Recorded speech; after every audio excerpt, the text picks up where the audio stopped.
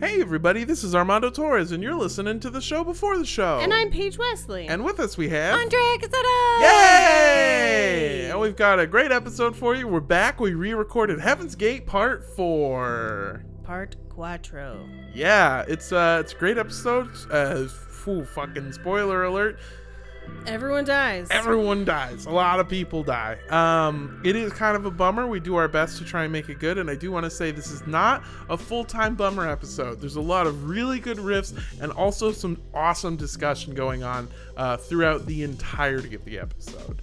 And before we go any further, we've got some news and reviews.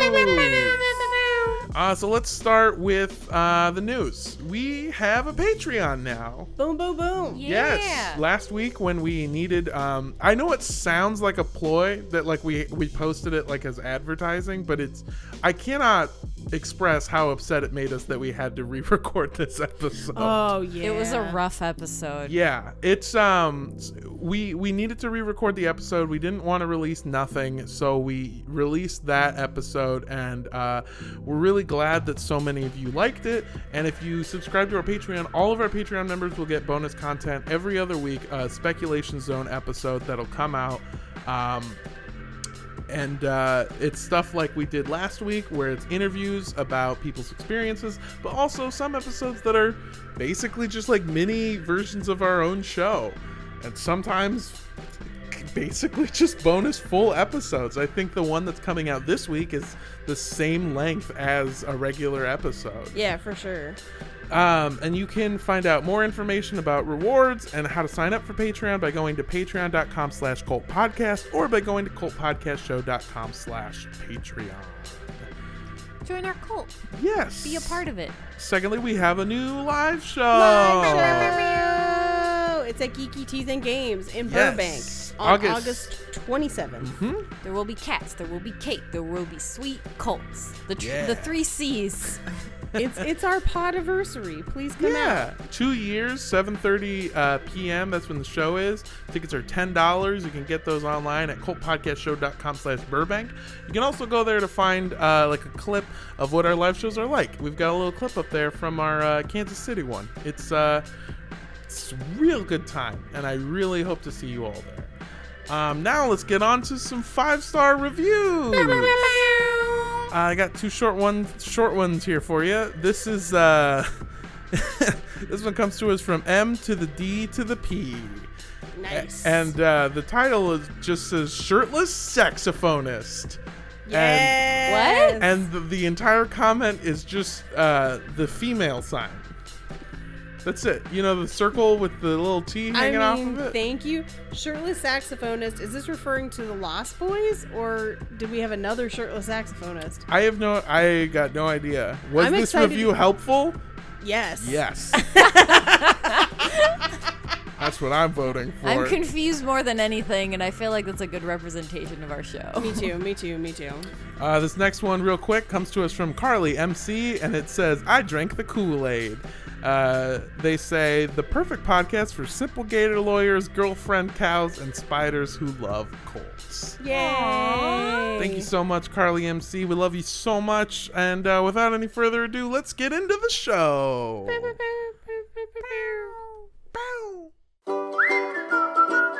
Don't drink the Kool-Aid.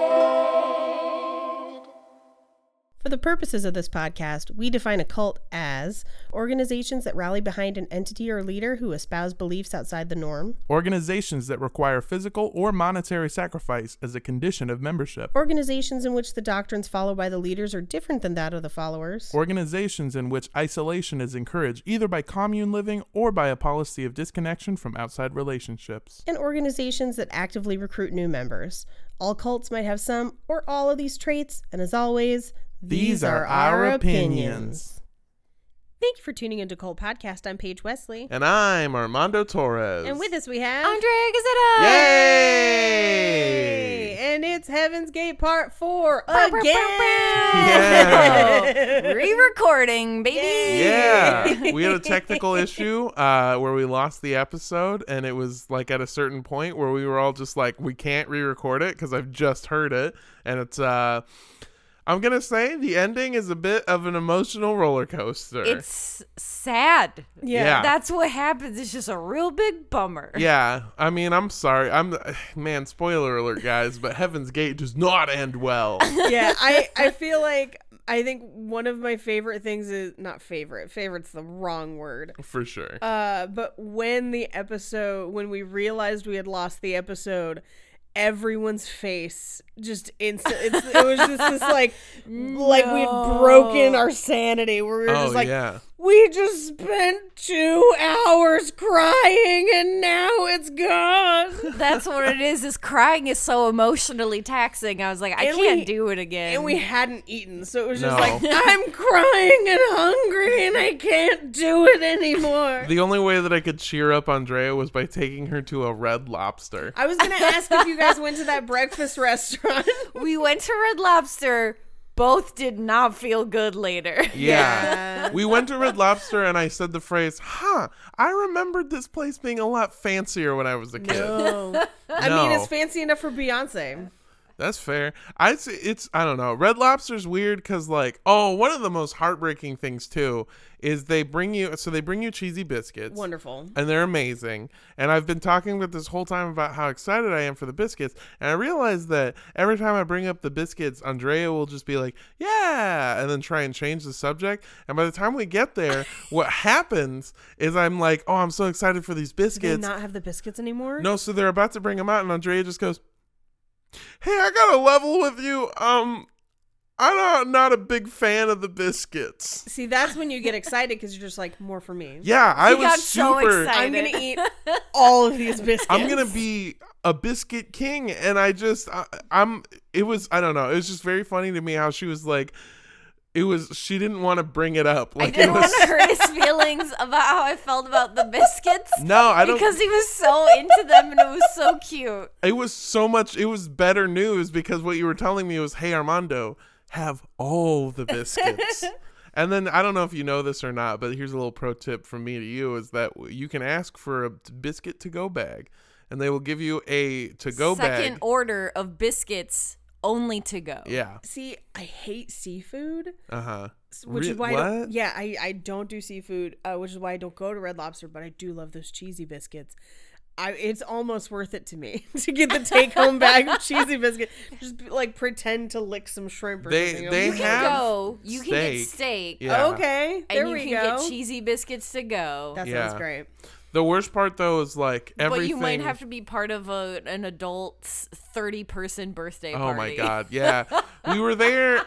We were at a family that I don't know if they were rich or mob related, but what happened? Mob people don't eat at Red Lobster. Mob people eat where Jake and I ate that night at like a secret family Italian restaurant somebody told us about. Oh, I don't mean like old mafia. I mean like owns 10 cell phone stores as a front mob. Ukrainian mafia. Yeah. I'm sorry, that was wildly specific.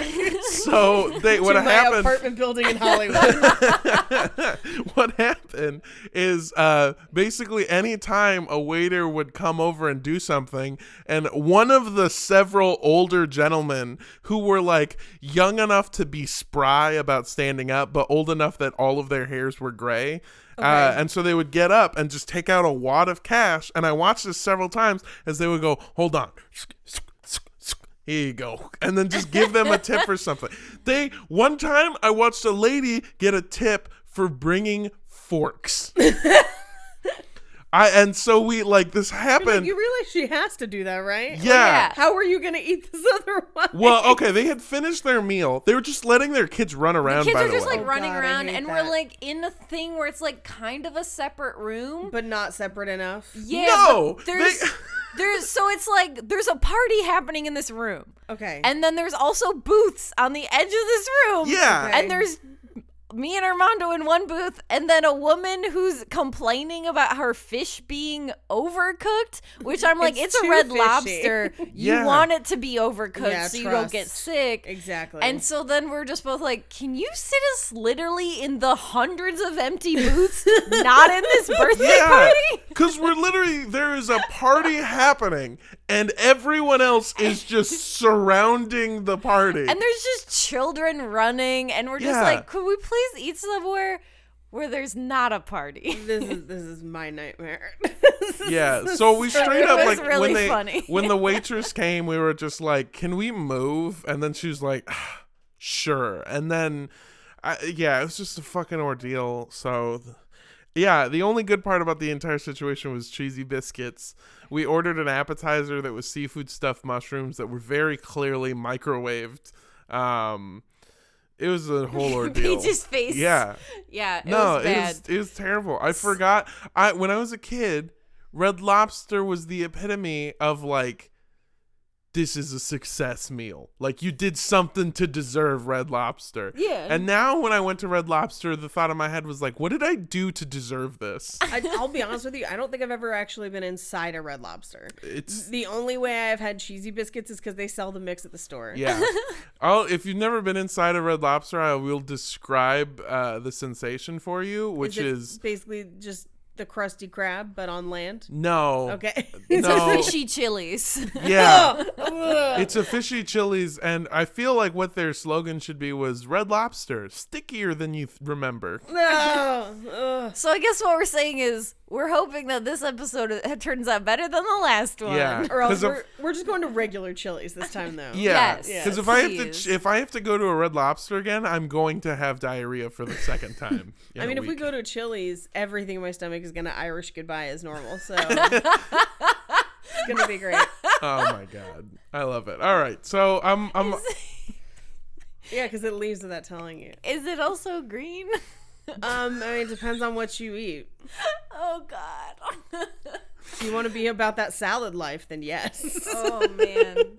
green poop is never an indicator of eating anything healthy, at least in my experience. All right, Mountain Dew, baby. Okay. you guys ready for Heaven's Gate Part 4? Green, not glow in the dark. Yes, I am ready for Heaven's Gate Part 4.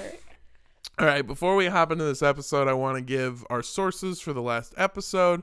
So a majority of our sources are going to be the same main sources that we've had for the entire series. First and foremost, the book Heaven's Gate, America's UFO Religion by Benjamin Zeller. This is a fantastic book that looks at the beliefs of the group, as well as the ways that their beliefs kind of shaped their daily routines and the way that the group inevitably ends.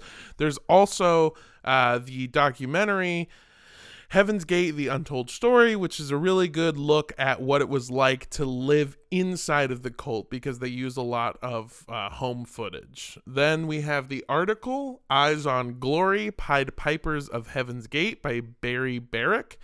And then, finally, we have a few posts and forums from the website soulcollector.com. And that's SOLE, collector. Oh no. .com. I forgot about this, and for a second I was like, is that video game with the giant rectangular swords? But no. Okay, so let's just hop into it. Last week we covered, or I guess 2 weeks ago. Yeah, 2 weeks It was ago. supposed to be last week. 2 weeks ago, we covered the diaspora period of Heaven's Gate and Nancy Brown's journey to find her son and reestablish contact between members and their families. But what these outsiders never saw was the immense amount of change that was happening inside of the group constantly. We ended part 3 with Bonnie Nettles passing away, but to understand the ending of Heaven's Gate, we have to rewind the tape a little bit so that you can get kind of a full picture, which is great because now this episode, at least the beginning of it anyway, serves as kind of like a recap for the last 3 episodes. For about 2 years, from 1974 to 1976, the group had its members spread out across the country. With just $50 from the group's pooled money, pairs of followers trekked across the country, trying to recruit members and overcome their human attachments along the way. We on a road trip trying not to fuck. I feel like almost every road trip is based in fucking at some point. I feel like every road trip has an intention to fuck, but then it ends up being just like, I've got to go to the bathroom. I fucking hate fish. Stop playing it. Just like, Oh, I thought this was a continuation of why you hate Red Lobster. I mean, no. I meant Fish with a PH. Boy, you just hate any kind of sea creature. I mean, for the most part, they're fun in aquariums. That's fine. I also like how it sounds like the tagline for the next hit reality show, where it's just like, the trek to recruit members and overcome yourself along the way. This summer, real cult members of Hotlanta. Keep your hands where we can all see. But on April 21st, 1976, the two called everyone back. The harvest was closed, recruitment was over, and now everyone needed to come together to prepare for the incoming spacecraft. Yep. We're just going to park it in the garage. We'll move the van out, and then you can park on the street, and then we've got the tandem parking, and the spaceship will be there. It really is. They're preparing for the world's biggest road trip. That's really what they're preparing for. And I don't know if you've ever had to parallel park a spaceship in Los Angeles. Oh my God, it's crazy. It's terrible. Road trip, where we're going, we won't need roads. Or fucking. But only about 88 members made their way to the group's campsite in a secluded Wyoming forest. And what those 88 found was drastically different from the group that they'd been in for the last few years.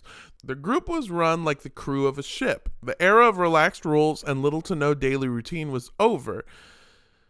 Contact with the outside world was limited. The group needed to stick together at all times. And if you were in the group, you needed to be fully committed. You needed to live life by the book, and in this case, a literal book called the Procedures Book.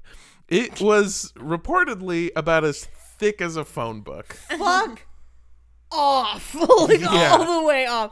Are you like, how could you fill a book with that many directions on just how to do shit? So it's just rules? It's Yeah, rules. That's the whole thing? There's no directions to space? It's just rules? No, it's a book as thick Remember, as they're waiting to be picked up because they can't drive spaceships, so they're No. just your friend that always has to take the bus. They don't have a spaceship license, which is what they only sell at gas stations along Arizona highways. Secondly, the term as thick as a phone book is my new compliment. Girl, you looking thick as a phone book. Damn. I'm about to waste lots of postage on you. Am I right? This was early 2005. You'd get this compliment. What's up? We are killing the rainforest. We are killing the rainforest, but I got some more wood for you. Ah. I was picturing a guy trying to be like, I'm gonna tear that ass up, but it might take me a couple tries. Like, trying to tear a phone. Hey, girl, I'm going to tear that ass up, but I'm going to have to tear it up from the inside and then make it look like I tore it up at the end. And while I do it, I'm gonna make this noise. Hot. So hot. Grunts, bitch. Grunts. It's like a tennis match up in here. Except there's no love. There we go. So the Procedures Book covered the correct way to do everything. And I mean everything. It covered which direction you were supposed to pull a razor while shaving to the proper circumference of a pancake. What was the pancake circumference? I don't know. I wish I knew. I would say, in my opinion, 7 inches. Yeah, I was gonna say 7 to 8 All inches, right. yeah. Cool. Yeah. Yeah, I'm a size queen. 20-inch pancakes. Yeah, because whenever like you Hey, go to, look, like, it's fine if you have a silver dollar as long as you know how to use the syrup. Yeah, if the batter is good, then size isn't as important. I just at IHOP they're like 10 inches almost, yeah. like 90 to, and it's just It's too much big. pancake. Mm-hmm. I agree. But then if Sometimes you a have, like- pancake is too big. I like the bite-sized ones because they hold more syrup and they don't get like the flavor is nice and the crispiness on the edges. I mean, It's that's like- cool that you say that. Yeah. I appreciate it. I just can't stand the big ones with no flavor. I'm actually more of a waffle person anyway. Yeah. The silver dollar pancakes, they got to work harder, baby. They do. They do. They gotta out here taste trying their better. best. There's more of them. Competition. Yeah, the book covered literally everything. It also covered stuff that we've covered before, which is like the proper amount of toothpaste that you were supposed to use.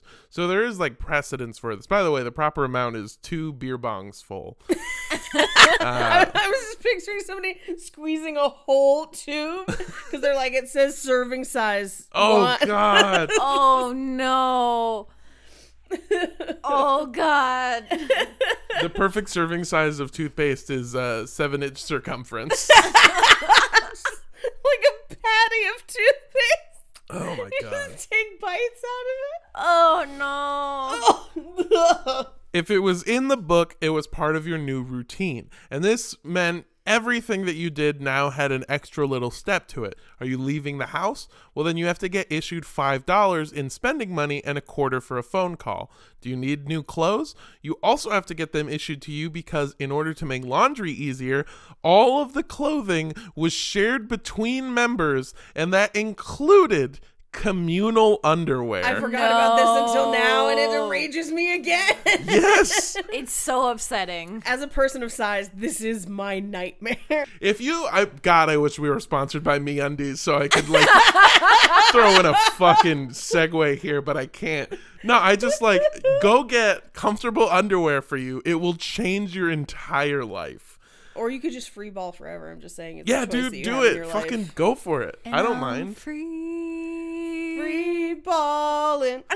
Real quick, when I was in high school one time, I was doing a speech in English class, and at one point, I was saying something and no one was on board, and what I meant to say was, I'm just spitballing here, guys. But what I did say, Free balling. I'm just freeballing here, guys.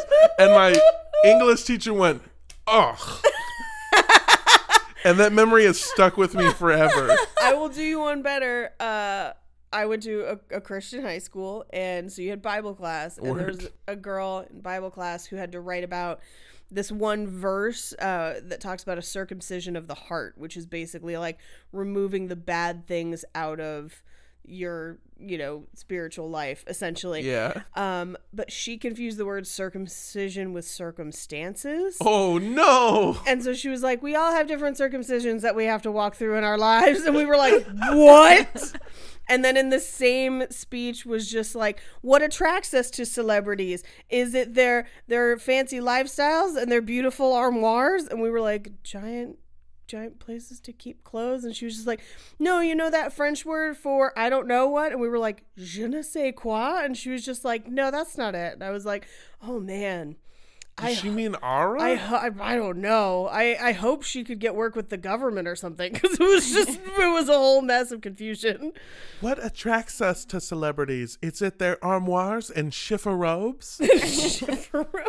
But yeah, we all have different circumcisions that we walk through in our lives. Like you might have one God. circumcision and they might have another circumcision. I was like, I would hope it wouldn't be the same. My favorite thing about the Bible is they're called verses, which is what you call of hip hop breakdowns. So every time somebody's like, "Yeah, it covered this verse," I just think of just like, "Yo, it's God, motherfucker! What's up?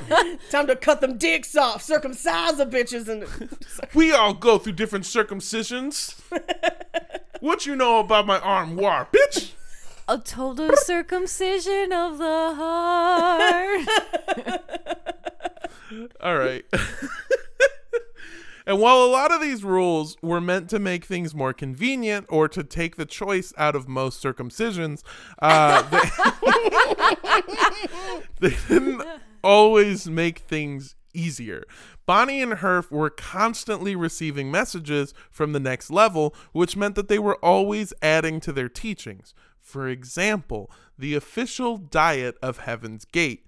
At first, they picked a vegetarian diet.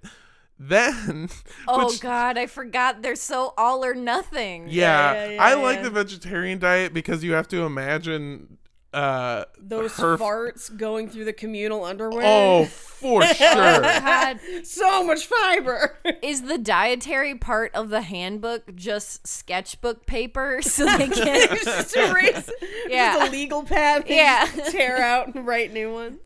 Well, a lot of the procedures book is toilet paper for the... It's the whole last half. It's Yeah. just like the notes part of a journal. Well, or it's of because a they planner. ate all vegetables and they sat on the toilet for 2 hours and they were like, I gotta change this, and just wrote it on toilet paper. But also, can you imagine Herf standing in front of a camera and just being like, the planet Earth is about to be recycled? into this kale salad. Hooray! Really quick, I do have a question. Where did Herf and Bonnie say, like, how did they say they were receiving these transmissions? So if you remember from episode 1, I believe, or part 1 of the series, Bonnie used to be a channeler. So she would channel spirits from the beyond, and this was a mix of her ideas about the occult in general and also theosophy, because not only was she contacting spirits from beyond the grave, because remember she contacted like a Franciscan monk and also Marilyn Monroe, because to her those two people are equal importance. But she would also contact aliens from theosophy's version of the next level. Okay. So this was something that they used to their advantage, where they were like, what she thought was that she was contacting spirits and aliens from the beyond, but what was actually happening the whole time was she was receiving messages from the next level. And that's the tough thing about channeling, because sometimes you get like stuck on Fox News or HGTV for just weeks. Oh God, I know. So after they used the vegetarian diet, they switched to an all pasta diet. Horrible. As someone who loves pasta, no. The diet was clear that it was all pasta. Does that mean no sauce?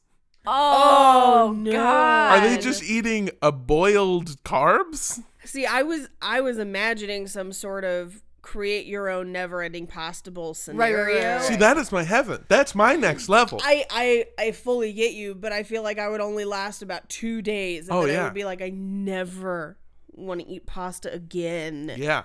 It would ruin pasta for me.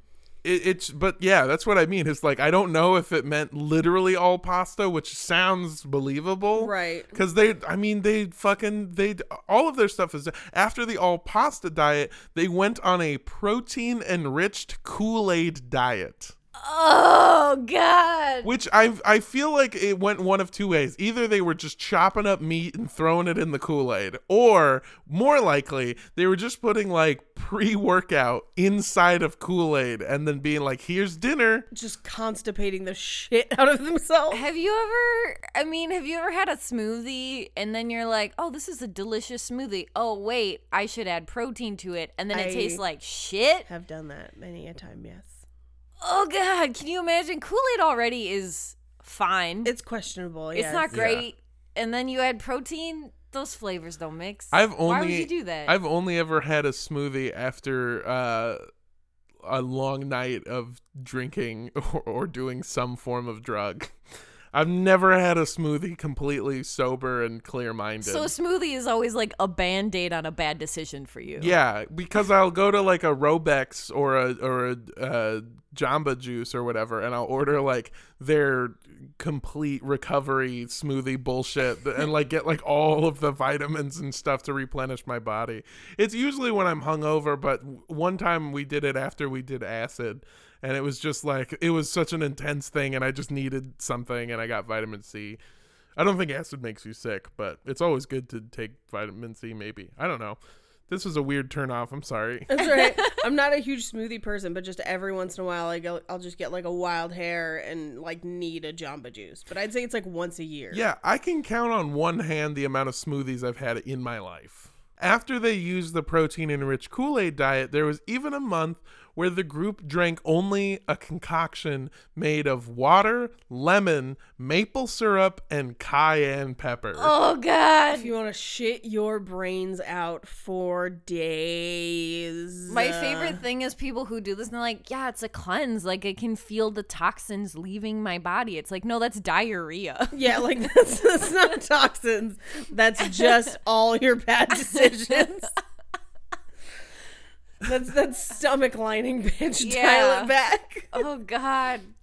It's so bad. It sounds so bad. And they also, members of the group who took this recipe and left the group, later went on and developed it into what is now known as LaCroix. So there you go. This explains so That much. sounds like it has too much flavor for LaCroix, honestly. It does. It's true. Cayenne pepper? little bit of They a basically kick. took out the cayenne pepper, maple syrup, and most of the lemon. And what they were left with was water. water that someone like ate a lemon and then farted near the water. I could just feel the lemon toxins leaving my body. That's how we get the bubbles. And it's stuff like your diet changing as much as your fucking group name does that really shows you what the rule's true purpose were. It was making everyone overcome their human attachments. Do you like TV? Well, fuck. Now your TV has a schedule and a seating chart.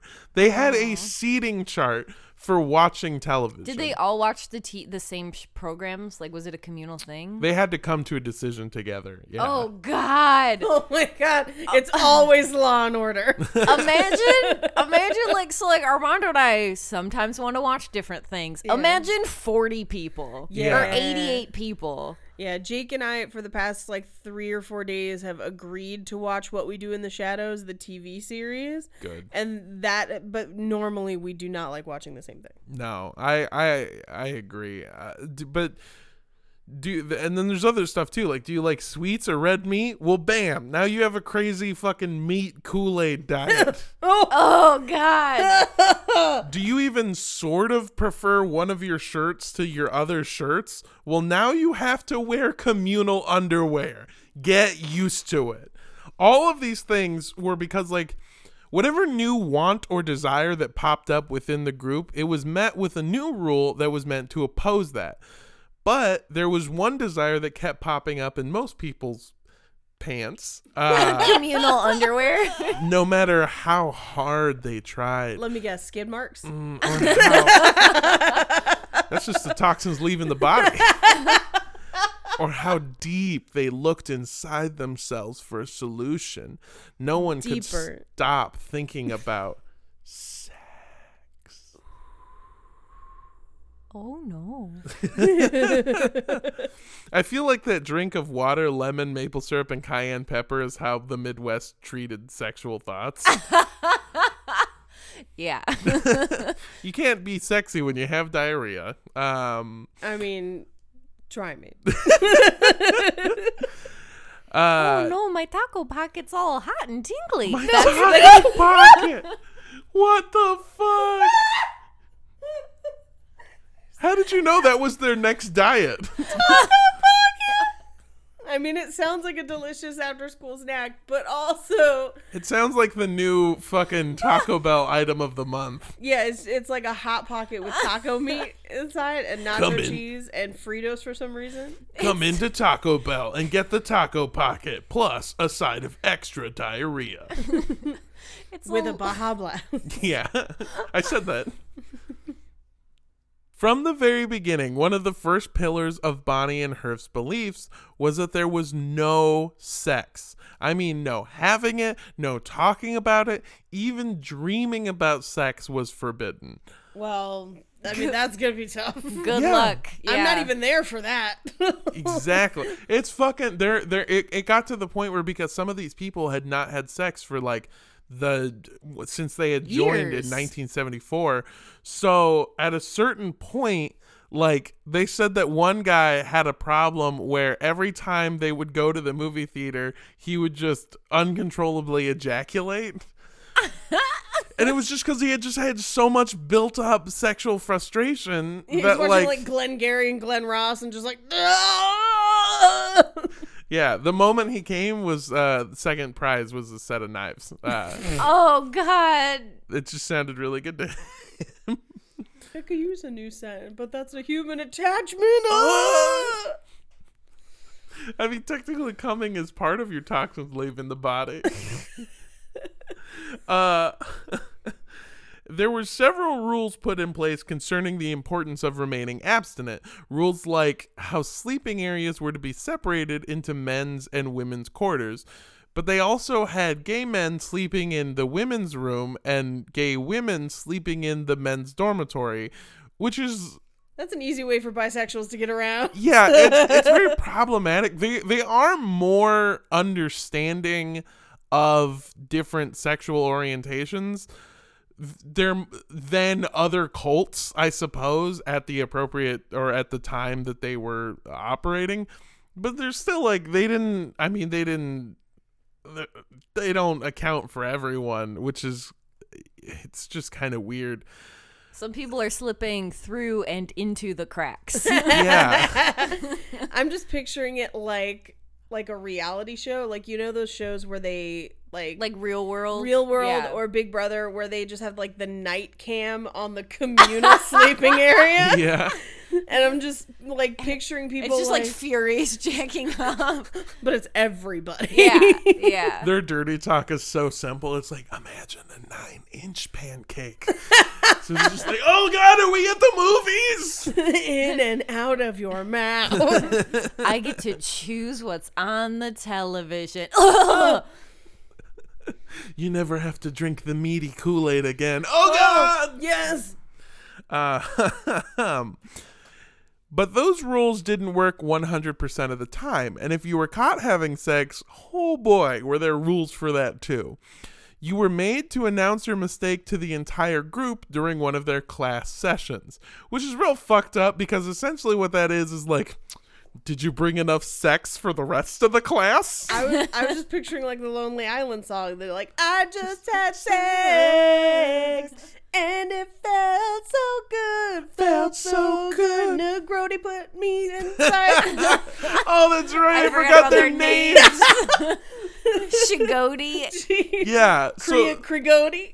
So every one of these people is 3 letters followed by the term Odie. So if you're attracted to somebody, you're attracted to Schrody, which all of their names sound like medical diseases. Yeah. Yeah, they all sound like weird off-brands of the dog from Garfield. Which is not the sexiest dog. Whoa. Yeah. Get into it. Embrace your feelings.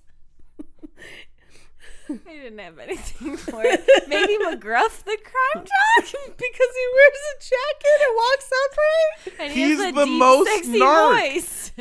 He's the narkiest dog. He makes me feel safe.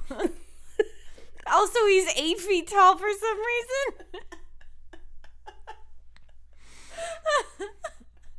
You know, we couldn't have him around the house because he'd take a bite out of crime. And I am crime.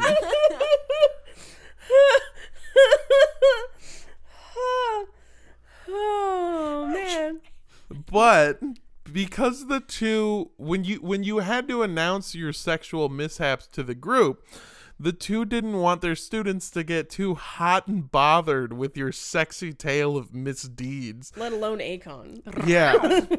So the procedures book also gave the proper phrasing for saying I had sex.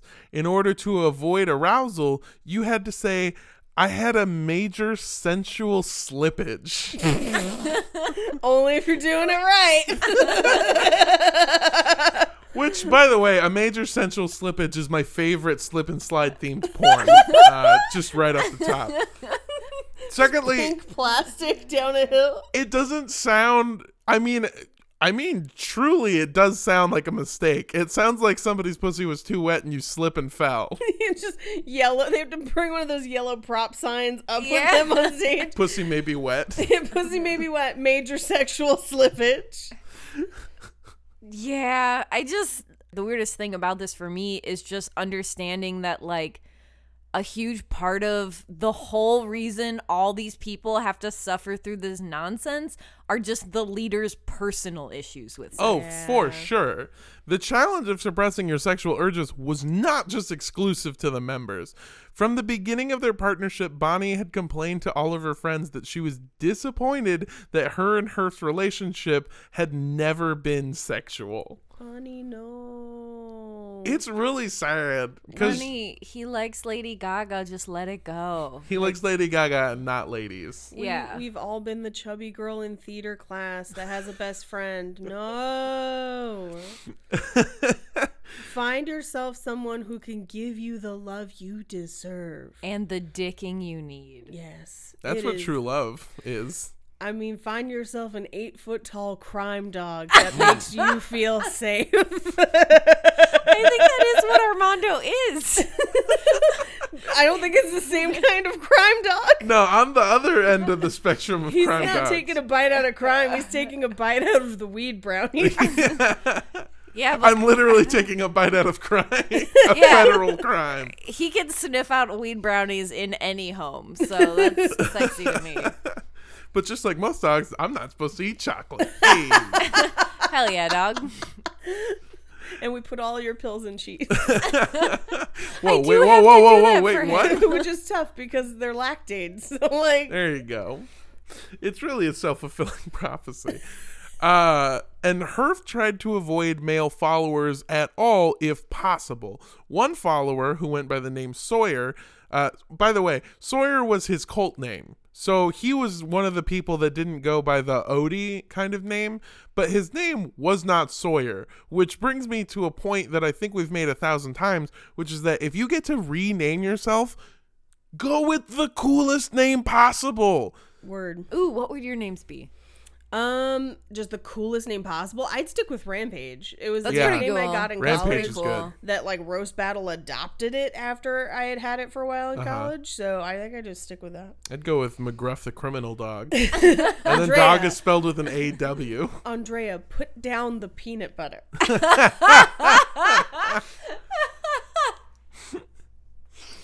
Oh, God. One follower who went by Sawyer mentioned how sad he was that he could never get closer to the leader of Heaven's Gate because he was a man, and Herf tried to stay away from male followers. And he even blamed himself because of his own, quote, sensual male vibrations. I mean, I applaud him for being open to sensual male vibrations because they make toys for everyone now and we can all enjoy it. Put down the peanut butter. But that's very sad. It does sound sad until you realize he's literally saying that the reason his life was so sad is because he was too sexy. I'm That's too what he's sexy for this cult. Too sexy for this cult. Too sexy for meat Kool-Aid. So sexy it hurts. In one class session, Sawyer even brought up castration as a method for curing male followers' sexual desires. No. At the time, Herf cringed at the thought, but the idea was put forth into the world. By 1979, the group's strict new rulebook had cut down its membership to only about 40 followers. Oof. But these followers were fully committed to the two and their new plan. And their new plan was a lot like their old plan on fucking steroids. Or maybe protein-enriched Kool-Aid. Oh. Meat drink. Damn, has your plan been working out? The new plan was that the group would live together. Wow, you look like Skeletor. That protein Kool-Aid meat drink is going great for you. Your breath smells like strawberries and veal. You Oh. look like a king, specifically a mummy in a sarcophagus. The new plan was that the group would live together and spend all of their time learning from Bonnie and Herf. Only instead of staying at random campsites across the country, the two would now provide real housing for their members. And at first, that housing came in the form of a few rentals in a quiet Denver suburb. Then they moved to Dallas. Then they moved all over the Southwest. Because even if the group was together, the two wanted to stay on the move. Because according to Bonnie and Herf, they had enemies. Dun, dun, dun. By 1980, they had caught wind of a woman from Carmel-by-the-C who was seeking her son. And worrying family members meant that they were at risk of having their members deprogrammed. Because through the 1970s, as the number of new religious movements was on the rise, cults were starting to be fought by people like Ted Patrick, the father of deprogramming. We could do an entire Patreon episode just on Ted Patrick. Yeah, we could do an entire main feed episode. The deprogramming is super interesting, and at some point we will cover it. Yeah. At this point, Ted had already successfully brought back members from the Children of God, the Moonies, and even a few people from a small compound that was started by a man from Tony, Kansas. Then there was the fear of being brought down by the United States government. Think about any story you can about aliens, and you'll find the archetype of a government official who will stop at nothing to cover it up. From the officials who hid the Roswell crash site to the government of Toontown banding together to defeat the Monstars, government and UFOs just don't mix. But more than those two forces, or even maybe including them, was the group's biggest enemy: other aliens. What? One of the main tenets of the group's theology was the materiality of God, angels, and heaven. From the very beginning, the two claimed that both Jesus and the Father were extraterrestrials from a real physical place among the stars called the next level. Aliens. Now, a few days ago, at this point, a couple weeks ago, really, we talked about how this belief system is different from a lot of mainstream Christianity. And you two are, what I'm now learning, are different sects of Christianity, which is Andrea was raised I was raised Catholic. And Paige. I was raised non-denominational Protestant. Damn, that sounds way more cool than Catholic. At the request of the Facebook group, I'm being more specific so that we don't just say Christian when we mean something more specific. That's fair. Yeah, I saw a post on the Facebook group where somebody was like, "It's interesting that you guys call Catholics and Christians different things," and I was like, honestly, all religions are super different to me. I don't know the difference between any of them. I mean, Catholicism and Protestantism, very different. Yeah. Sometimes very different, sometimes not as different, depending on which denomination of Protestantism you get.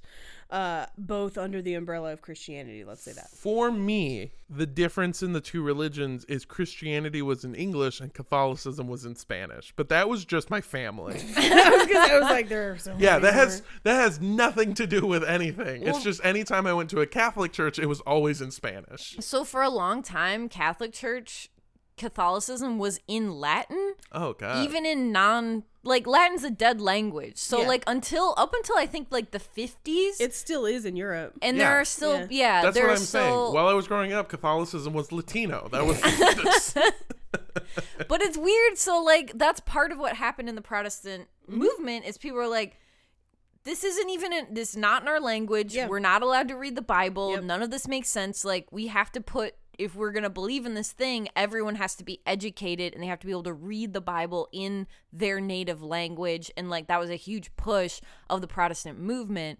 And Catholics were still like about, 200 years behind, just like, nah, Latin for life, dog. Yeah, and Herf himself, I believe, said that he was influenced by Martin Luther, who was a Protestant reformer. His whole thing. He's the OG Protestant reformer. Yeah. He's literally the first. But the thing is, he didn't take like this new take on religion. What he took was like, remember when Martin Luther said you shouldn't have to follow the laws? Well, I shouldn't go to jail for stealing that car. And it was like, well, that was a hypothetical conversation that he was having about not having to do nothing on Sundays, but for sure. I mean, he was very frustrated by the church's policy on something called indulgences, where you can essentially buy your way yourself out of heaven. sin. Yeah. Or into heaven. Yeah. Yeah. I mean, those really are one and the same. Buying yourself into heaven, buying your way out of sin. Yeah.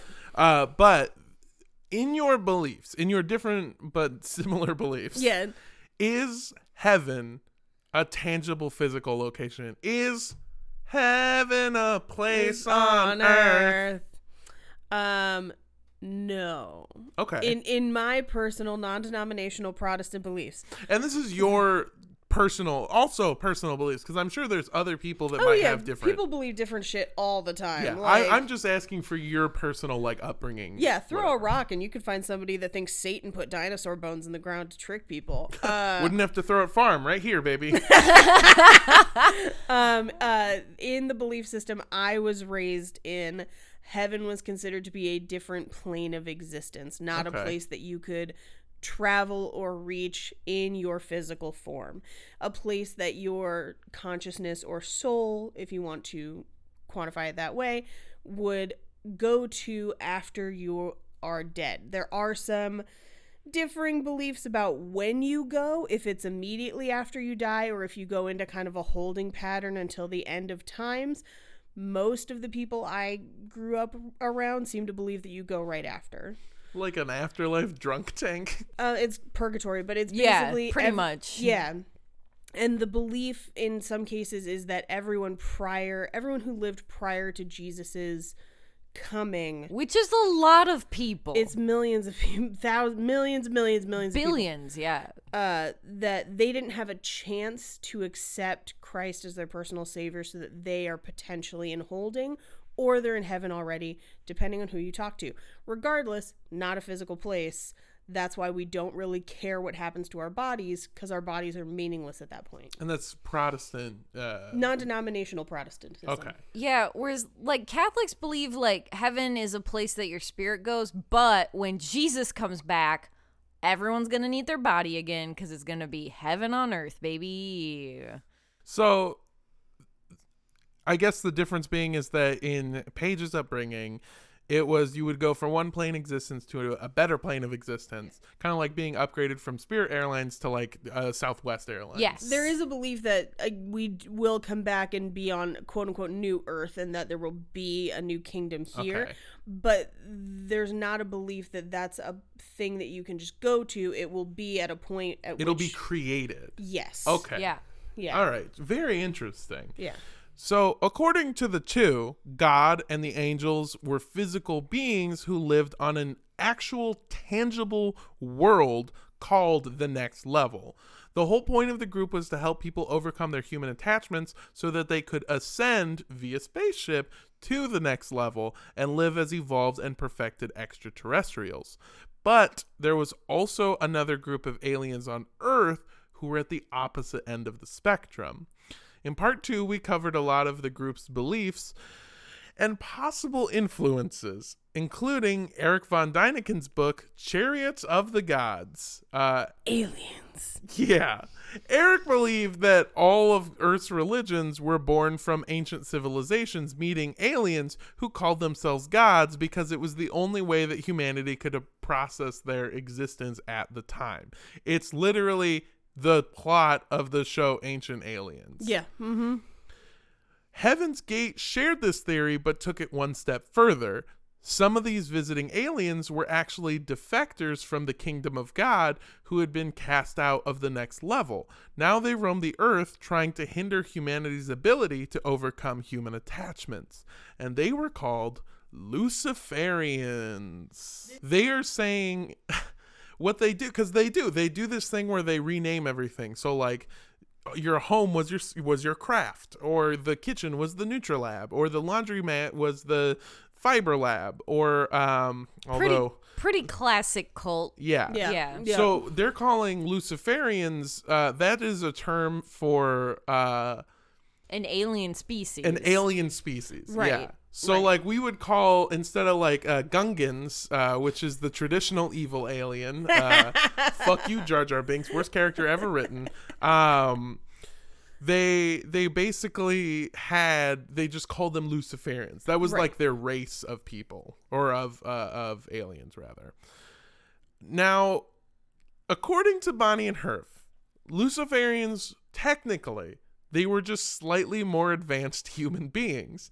And that when they were cast out, they retained a small amount of their training that they had received in the next level, which allowed them to do things like travel through time, communicate through telepathy, use some alien technology like spacecrafts, genetic modifiers, and even holograms. And also stop crime while being a dog.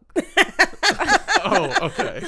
I was going to say this is something in Christianity where even though heaven is a separate plane and also hell, separate plane, beings from those planes can travel to and through our plane and influence things in this plane, but it's not necessarily in a tangible way that we can always see. Yeah, it's a spiritual layover. Exactly. It's what makes the movie Hereditary happen. Oh, okay. Also, by the way, Tupac at Coachella, that's a hologram. That was a Luciferian, baby. Now, initially, the Luciferians were introduced as a way to explain other gurus and leaders of movements that were similar to the two. Think of it as like the cult leader version of a diss track. That's really what it is. It was just a way to say like, well, these people are really similar to like what we're doing. Like how does that work if they're like the same thing basically? And it was like, well, they're a defector from the kingdom of God and they've come here to try and pull you away from the right path. So it was kind of more of like, it was more of just a way to explain away other stuff, and it wasn't meant as a physical threat at the time it was created. But again, the story of Heaven's Gate is now the idea is out there, and we can see him like putting stuff out into the world and constantly putting stuff into the world. Like whenever they change stuff, he's putting ideas out into the heads of his people, and then when he needs to, he'll pull back, reach for it, and bring it back 10 times stronger. So, by 1981, the group had again traveled across America, only this time as a single unit. And they hadn't skimped out on rent either. In every city they went to, they stayed in some pretty fucking nice houses. Like, there was large rentals in the suburbs to the occasional chalet in the Rockies. Ooh. But, like we covered last week, or 2 weeks ago rather, in part 3, they were paying for everything on their followers' dime. Their only income was whatever money their new recruits had forked over when they joined. Some members only brought petty cash and pocket change, but other members like David Van Sinderen and former Republican candidate John Craig brought sums ranging from $40,000 to $400,000. But after 6 years, 4 of which included for paying everyone's rent, by the way, the funds were running low, and in order to move forward, Heaven's Gate needed to take a step back. They needed day jobs. Wah, wah, wah. Were they struggling comedians? I mean, pretty much. The problem with jobs, though, is that they get you out of the house. Now, if you're like the mom of a shitty teenager, that's kind of a good thing. But if you are the leader of a cult, not really a good thing when you want everyone to stay inside and only rely on you for any source of love, appreciation, or fulfillment. Yeah, or knowledge, just the ability to ideas. live. Yeah. Like, realistically, you could take your paycheck and then just leave and then just start a life if you wanted to. I'm just picturing somebody stirring meat Kool-Aid in a break room. Oh, God. Oh, God. Who microwaved fish? Red What a Lobster. monster. Red Lobster does What that. a monster. Well, this is another tactic that we see over and over again in abusive relationships, is that an abusive partner will not allow the abused partner to have their own source of income. And if they do have a job, then that person has to kind of forfeit that income to the abuser all the time. And that's a way of controlling people. Right. Because it completely takes away any kind of financial independence. Yeah, because once you're like, oh, I have a job, and once you talk to your coworkers and you're like, wait, your husband doesn't beat you every night?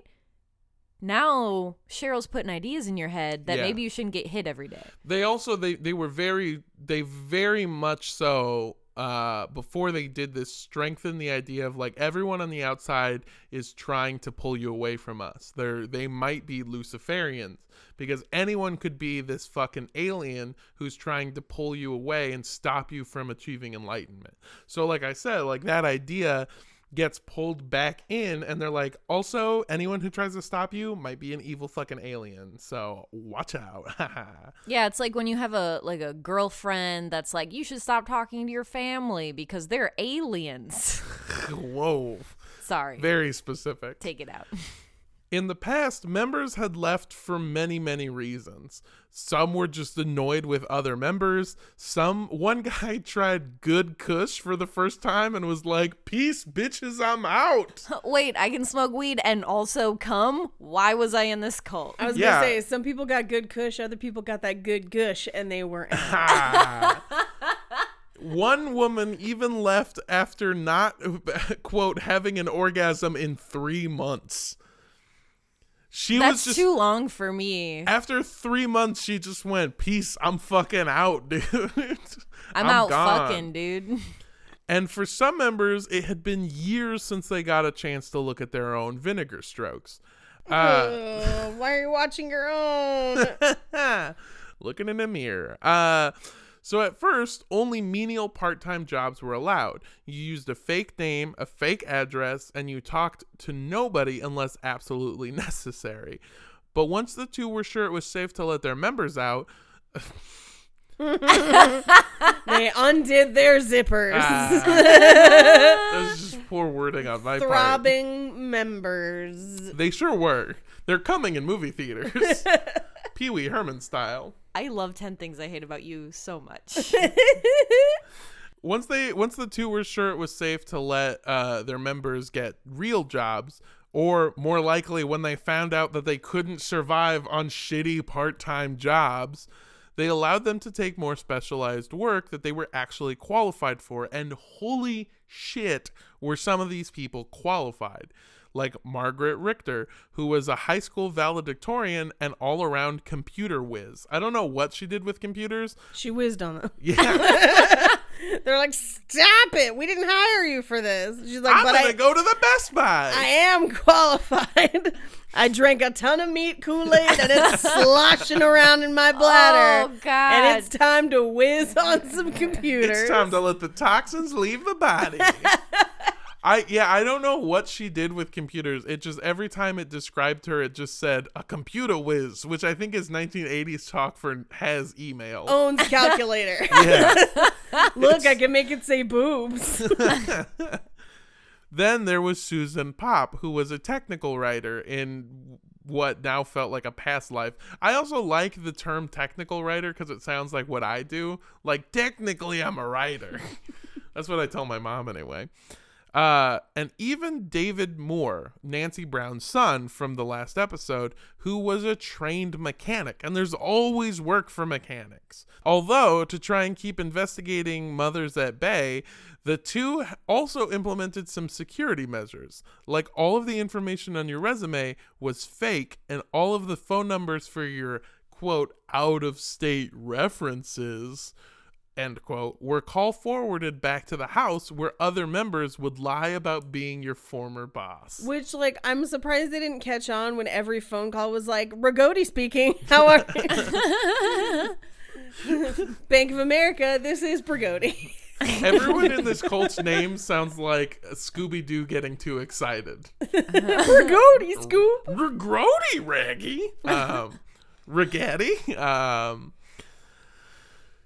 I like that basically they're just following classic getting a job in your early 20s rules. Yeah. That's really what's going on.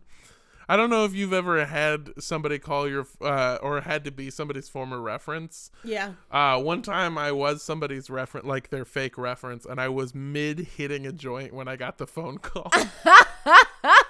So like I think I answered the phone call like, "Yeah, what's up?" Not a good way. I don't. Did think it make you sound older? What's up, dude? I've been real references because I used to be people's boss. There you go. What? I've only been I a know. people's boss a couple times, and no one wants me as a reference because it's I not hate a job. being people's boss. Oh yeah. It's not fun. But phony references or not, all of Heaven's Gate's followers were amazing employees. They were polite but not chatty. They were plain but well groomed, and they were always on time, almost like they had spent years of their life figuring out how to get around using the public transportation. And with high-paying good jobs, the group was back to being sustainable. According to a former member who served as their bookkeeper, Heaven's Gate made an annual income of about $350,000 after taxes. Now, this is something we calculated last time, if I remember Yeah. correctly. Yeah. that it came out to about $25,000 a year per person. Yes, Wait. with accounting for inflation. That was thought in it was today's money. $2,500 a person. No, No. $25,000 a year. That's not great. It's but like if you're everyone not has, like, paying a- rent, Exactly. Yeah. If you've really got fine. communal rent, it's not as bad. Well, I mean, yeah, that 25,000 is mostly going to rent. You don't have to pay for rent, clothing, shoes. I mean, like everything Yeah. is taken care of by the two. It's not great stuff. I mean, this sounds like a bit, but it's not. They're getting all of the clothes from TJ Maxx and Burlington Coat Factory. Right. They're like a mom on a budget. And it's back to school time, baby. Mom, none of my clothes fit. You'll grow into them. Not on this Kool-Aid diet. The shopping center Ross is about to be recycled. Oh, that is kind of what a Ross is, though. Ross is just a corporate thrift store almost, is what it feels like. I feel like everyone treats Ross like their own closet. And by that, I mean they pull something out and they're like, no, and they just drop it on the floor. Yeah. Well, the thing I hate about Ross is I'm a big guy. I'm a real big guy. Your boy wears size 14 to 15 size shoes. And every time I tell people about how hard it is to get shoes in my size, they go, oh, dude, just go to Ross. And it's like they've never had to look at the big. So here's what it's like shopping for shoes at a Ross. It goes size 14 and then it jumps to size 23. Yeah. And you're like, does Shaq shop here? Are these Shaq's old shoes? And there's only like, once you get to size 13 and above, there's only two types of shoes. And it's like, weird off-brand Skechers, Or the Yeah. black ones with Velcro that make you look like you. The they're service employee they're ones. work Yeah. safe shoes, or they're soccer cleats. That's Yeah. it. Why That's are there all so that many soccer exists. cleats there? That's all that exists at a Ross. So anyway, that was just God. I'm just burning all corporate bridges, aren't I? At us, TJ Maxx. Yeah. We're taking Ross down. I'm fine with TJ Maxx, really, honestly. It's all the same shit. It really is. And if you didn't work a day job, there was always work to be done around the house. Most members actually worked full time at home making a true crime comedy podcast called We're in a Cult Podcast. That's very, very, very, very, very coincidental. It's almost like it's my job. No, the work around the house was always stuff like cleaning the craft or cooking in the Nutrilab or working in the Fiber Lab to make sure the communal pair of underwear was ready for work. And It's my day. You had them Thursday. that's okay. I'm freeballing it today, baby. I'm just freeballing here, but what if we got more than one pair of underwear?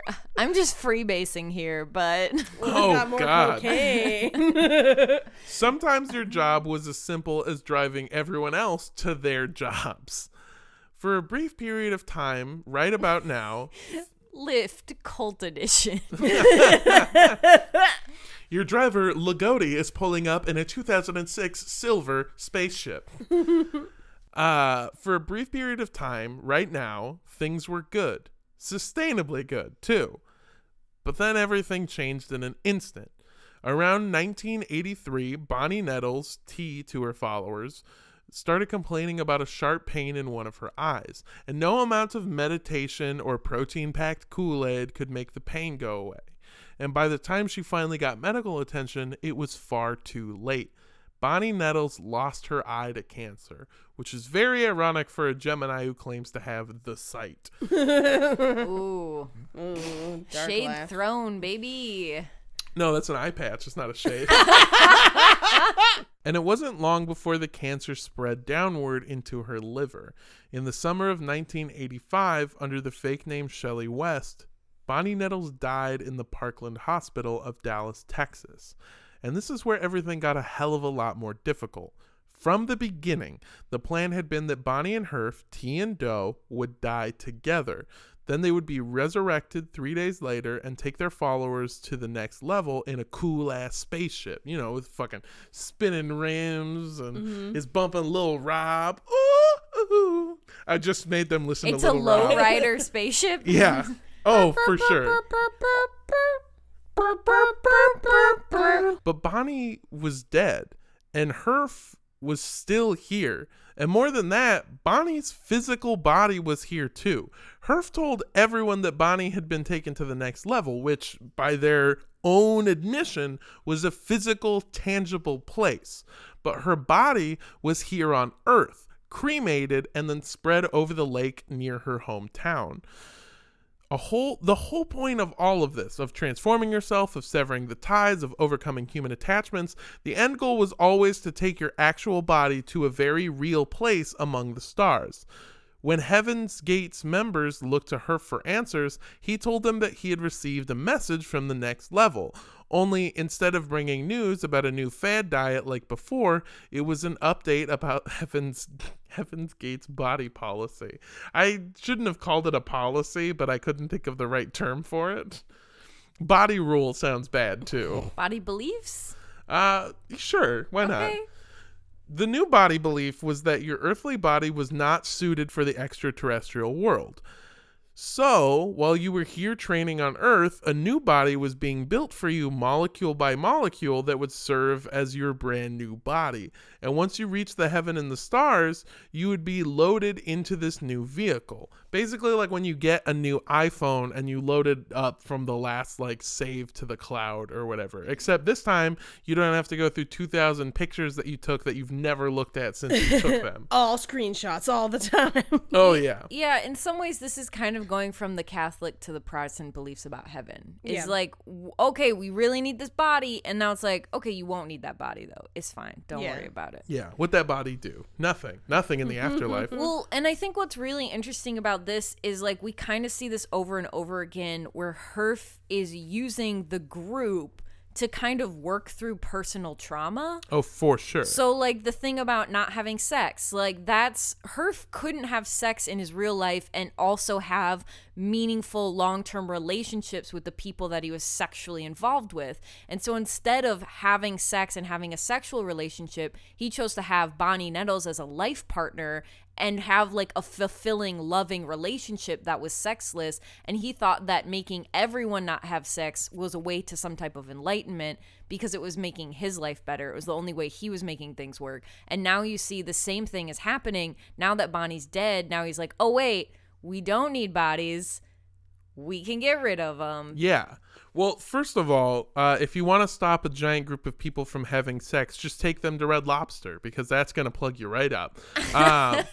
Secondly, if you follow the fact of severing the ties and getting rid of human attachment, by their own beliefs, Herf should not be sad about the passing of Bonnie Nettles.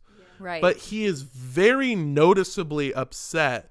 And there's even a recording that he sent and had his followers help him prepare that he sent to Bonnie's oldest daughter, Terry, where you hear him trying to explain. Because they didn't tell Terry that Bonnie died, by the way, which is, we're not going to dive into it because it's a whole other side thing. But essentially, she found out that her mom died by questioning two members that just showed up at her house to tell her that there had been a change. She was like, is my mom okay? Is my mom dead? And they were like, it's weird weather we're having, right? These warm summer nights. It's they sent a tape to her, and in the tape you can hear her Applewhite crying almost, tearing up and getting choked up and getting really affected by it. And it's very sad because he lost his best friend.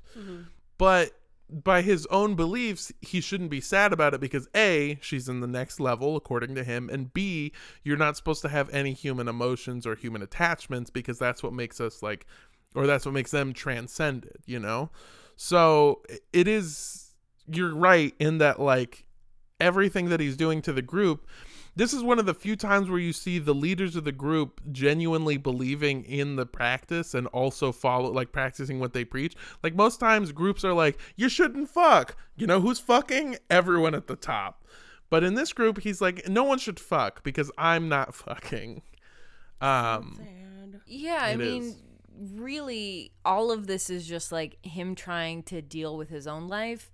And when he feels like he's in charge, when he feels like he's leading someone, it makes the things that are happening to him and the choices he's making in his personal life seem more important and valuable. Oh, yeah.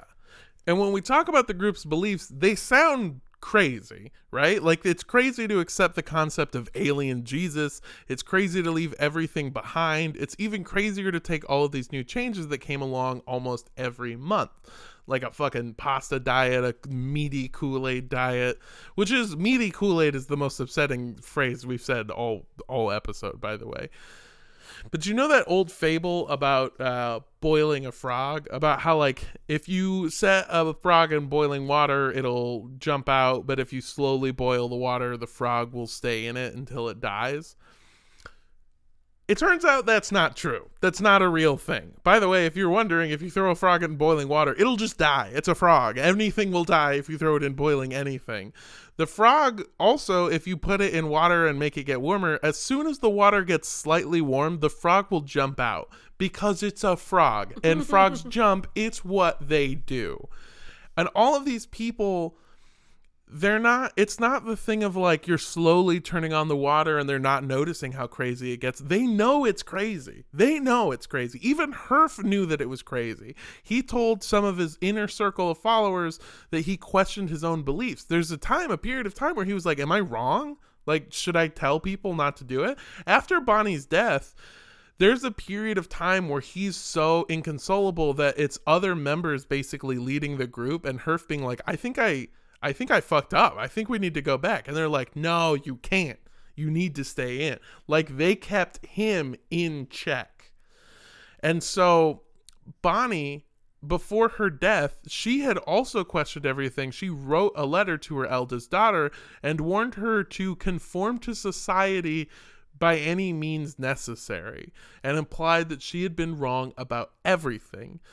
But by this point, most followers of Heaven's Gate had been around for about a decade. And if they gave up now, it meant that they were wrong and that everything bad that had ever happened to them was their fault. Because all of these people were just like Bonnie and Herf. They had been divorced, or they had issues, or they had trauma. And the two's teaching said that all of these events were not their fault. They were necessary events that brought them to the group. It's like how at the very beginning I explained, like, Bonnie and Herf were like, oh, it's not, Herf kind of considered being gay a bad thing, sort of. And so he was like, oh, it's not bad that I'm gay. It's just like, it was a thing that I needed to be so that I wouldn't marry anyone.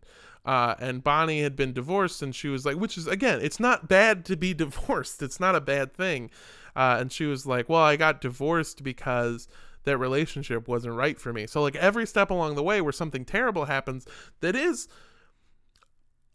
in most instances a creation of their own fuck ups or unwillingness to admit who they truly are or want to be.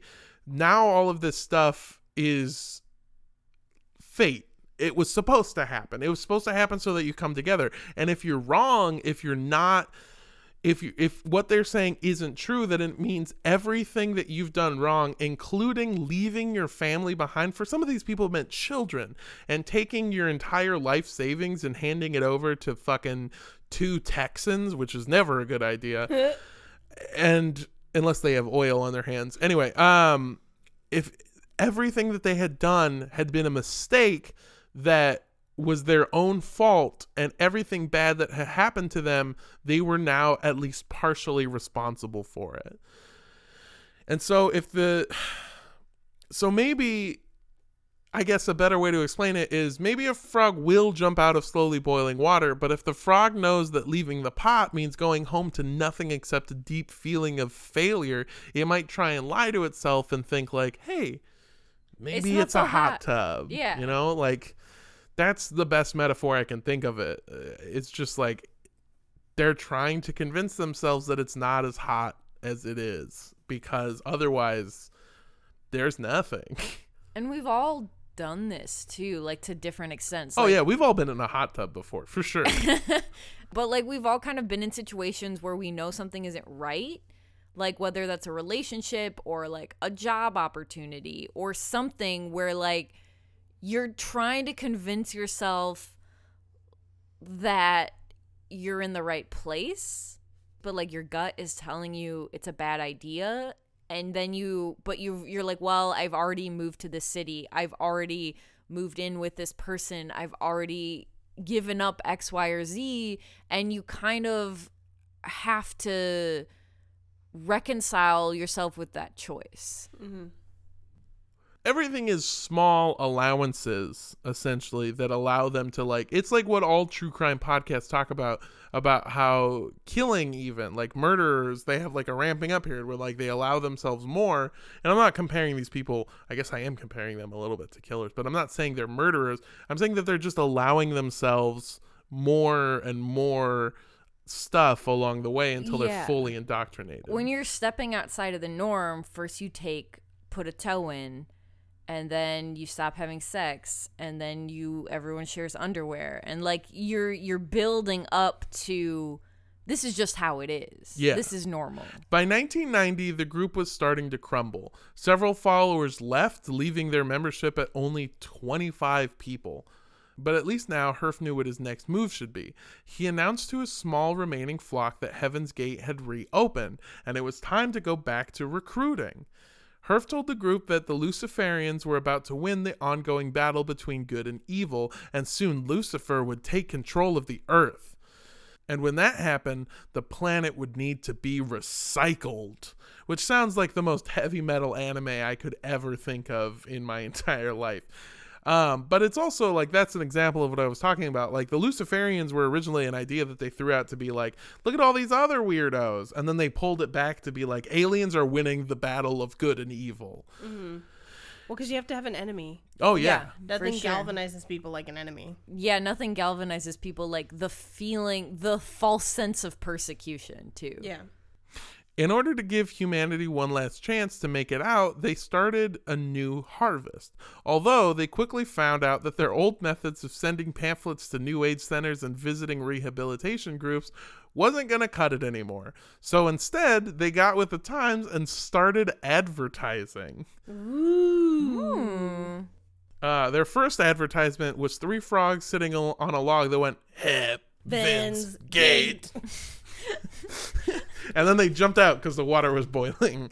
No. In 1992, they started broadcasting their homemade recruitment tapes on TV. In 1993, they took out full-page ads in newspapers across the world. And in 1994, they decided it was time to get on the road and spread their message in person as much as they possibly could. So for the second time in the members' lives, they were forced to sell off all of their possessions except for their cars, clothes, and whatever food they could carry, and live life camping around the country trying to recruit members like they had just a few years ago. And this push towards recruitment kind of worked. It brought the group's membership back up to 45 followers, but a majority of these quote-unquote new recruits were just old members that left and were given a second chance to come back, so they just came back because they kind of had nothing else. Like I said, once you leave the group, there really is nothing else. Yeah, and until your hair grows back, no one will hire you. So. Yeah. Do you think that the members that left and came back had sexual slippages? Oof. Sensual slippages? Major sensual slippages. Yeah. That sounds so much gross. I slipped all the way back here, Herf. It was so wet, it was like a slip and slide straight to your arms. So while their membership was going up, it went up from 25 to 45 in just a short period of time. Things were actually really bad inside of the group. During the time they were out recruiting, around 1993, some of the male members had again started pushing for Herf to allow them to get castrated. And worn down by the loss of his partner Bonnie and having to spend years trying to convince people not to fuck, he finally gave in. American doctors were super against the thought of removing someone's testicles. So the group went down south to Mexico, where they almost immediately found a doctor who was willing to do the procedure. Ooh. Herf told his followers that only one male would be allowed to undergo the surgery as an experiment, but the problem was multiple people were begging to have their testicles removed. So they decided on who would be allowed to take the surgery by flipping a coin. The winner was a man named Stephen McCarter. Was he the winner? Yeah, winner. Was he the winner? Winner is in quotation marks and Dick Cast. He won the coin toss, but the doctor absolutely botched the surgery. Just God. completely fucked it Oh up. God.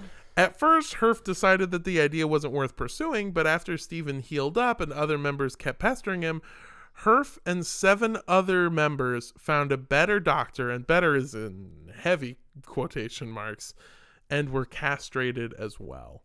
So this isn't like chemical castration. This is physical castration that they're having done. Yeah, this is horrific. And again, remember the first time that it came out that he was like, oh, we should get castrated. He was like, no. And this insight into the group shows us how fucked up things had really gotten. So it might not surprise you to learn that the push to recruit new members was actually part of a much darker plan. According to Herf's beliefs, the only way he could prove to the group that he was right was to complete the demonstration that he and Bonnie had prophesized way back along the Oregon River, which meant that Herf needed to die. Herf hoped that going public would rile up some fundamentalists and inspire someone to visit one of their widely publicized meetings and shoot up the place. But that never panned out because other Christians were just hurtling ridicule instead of bullets. They were just getting roasted and not shot at. He also considered trying to provoke an attack from the government. In 1993, another group of radicals who called themselves the Branch Davidians had been wiped out by the feds, and maybe Heaven's Gate could get in on some of that action. In order to become more like the Branch Davidians, Herf ordered a few of his members to go out and buy guns. They bought 2 rifles, 2 semi-automatic pistols, and 3 revolvers. But the group, who was made up of former hippies, were so uncomfortable around the guns that they just locked them up in storage because they didn't want to be near the guns. They got creeped out by the gun. Remember that video we just watched yesterday about those creepy ass dolls that like eyes follow you? That's what the guns were to them. Everywhere I look, the bullets just follow me. But in August of 1994, Herf came to a realization. No one was coming to kill him, which is, you gotta have mixed feelings about that one, right? Yeah. Because on one end, you're like, yes, no one's trying to kill me. Every day that I realize no one's trying to kill me is a good day. But for him, it's kind of a bad day. You're like, I'm kind of a big deal. Why isn't anyone taking an interest? Yeah, it's like he's on Tinder, but for getting murdered by the government. He's swiping right on everybody, and assassins are like, left. He realized that he needed to take matters into his own hands. So the harvest came to a close for the second time, and the group was moving back indoors. This time, they were heading to the San Diego suburb of Rancho Santa Fe. In July 1995, something really weird happened, and not just to the group of alien souls living in human vehicles down in Rancho Santa Fe, California. All across the world, something was getting everyone excited to look up at the stars. The Hale-Bopp comet was passing over Earth. Ooh. Were you guys old enough to remember the Hale-Bopp comet? Yeah. For sure. We talked about it in school. Yep. How old were you in 1995? 1995, I was about 8. I Okay. was 7. Okay. So you guys were like old enough to realize what was going on. Yeah, I don't remember. I mean, I vaguely remember the cult. Yeah. But I do remember the comet. I meant more the comet because Yeah. I feel like that because it was something you could see, right? It was something you could like see see in the it. sky. Yeah, our school took us outside, and I think And you could see it. I might be crazy. I want to say partially during the day. Yeah. It was really bright. That's what they said. There was like a whole giant period of time where you could see it without even a telescope. Yeah. Mm-hmm. Which is crazy to me. The only thing we had, our Hale-Bopp comet was watching Obama get inaugurated. Where like they made us watch it on TV. I say made, but it was super interesting. Shouts out to Barrio. fucking, yeah. Shouts out to Brock. You want to come on the podcast, dog? I'm hoping to do a Speculation Zone episode, by the way, on the discovery of the comet, because the story is fucking hilarious. And it's about, the reason it has two names is because two people discovered it at the same time. And there's a little bit of friction because it made both of them kind of like rock stars. Mm-hmm. But they're just two real like schlubby dudes who are like, I was looking up at the sky with my telescope, which is what I do every night because no one wants to hang out with me ever. And there's a news report of them talking about it, and the B-roll footage is them just signing autographs. Oh, geez. It's a very funny story. But to put it simply, a really big ass comet was spotted in the sky, and it was set to fly right past Earth, reaching its closest point in March of 1997.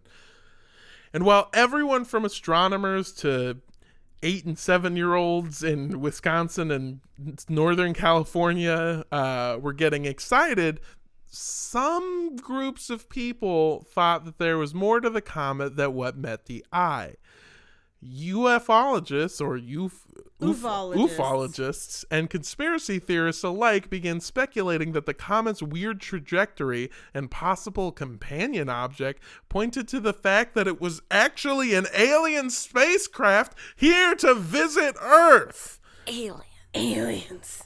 And part of the spread of this theory, by the way, has to be credited to our boy, the host of the wildly popular talk show Coast to Coast, Art Bell. What? That's old style Coast to Coast. Oh yeah. None of that George Norrie bullshit. No. This is before the host hated Obama. Yeah. Now if you don't fuck with Art Bell and Coast to Coast, that means that you fucking probably live a normal life during regular business hours.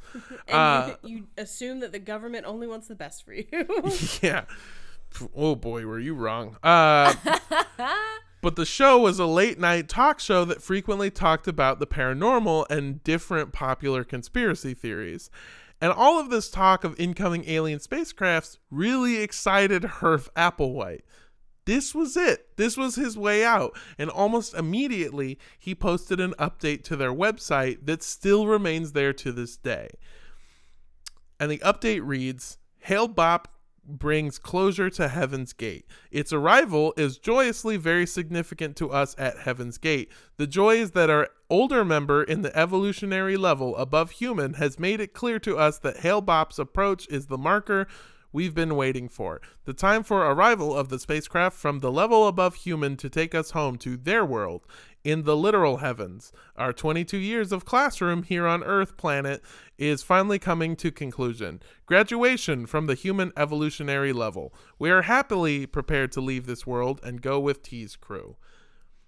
This fucking paragraph sounds like they put it through Google Translate on like 42 different languages and then brought it back out to Earth. It's like a great sign of like, these people are so brainwashed, they don't remember what real human English is supposed to sound like. Yeah. So by this time, the topic of suicide had already been brought up to the group. Because, I mean, if castration is on the table, can you really rule out anything? No, yeah. Yeah, the thing is, too, is like, once you've castrated yourself, you are all in. You can't leave. You can't go back. Yeah. No. That's why I didn't get the management position at Jimmy John's, because I realized, like, once I get castrated, I have to stay at Jimmy John's forever. Only 1 or 2 members, by the way, said that they would refuse to commit suicide. And those people left immediately of their own volition, which is, again, something to remember, that this took place not in Guyana. This took place in America, in San Diego. And all of these people were free to leave if they wanted to. Right. They were not stopped. They were, I mean, you can make the argument that brainwashing them and making them dependent on you and telling them that if they leave, that their failures will all be their fault and that they were wrong about the last several, maybe 2 decades of their life, several years of their life. And some people, that's half their life. Like, some Yeah. people join this Yeah. cult when they're like 20. Yeah. So Yeah. One guy joined it when he was 19, so by this point he'd be 39. So, like, Yeah. it's really more... you never fell in love, you never had a family, you never had a career, Yeah. and you've given everything to this cult, and now they're telling you, hey, it's ready. We're ready to go. Yeah. All this preparation was for something. Right. So some people did leave, and some people left even as the date approached closer, where they were like, this, I believe in what you're saying, but this plan of suicide is not for me. Some people straight up just left, and they're still alive to this day. But 39 members stayed, and they were scared, but it seemed like the only logical option left.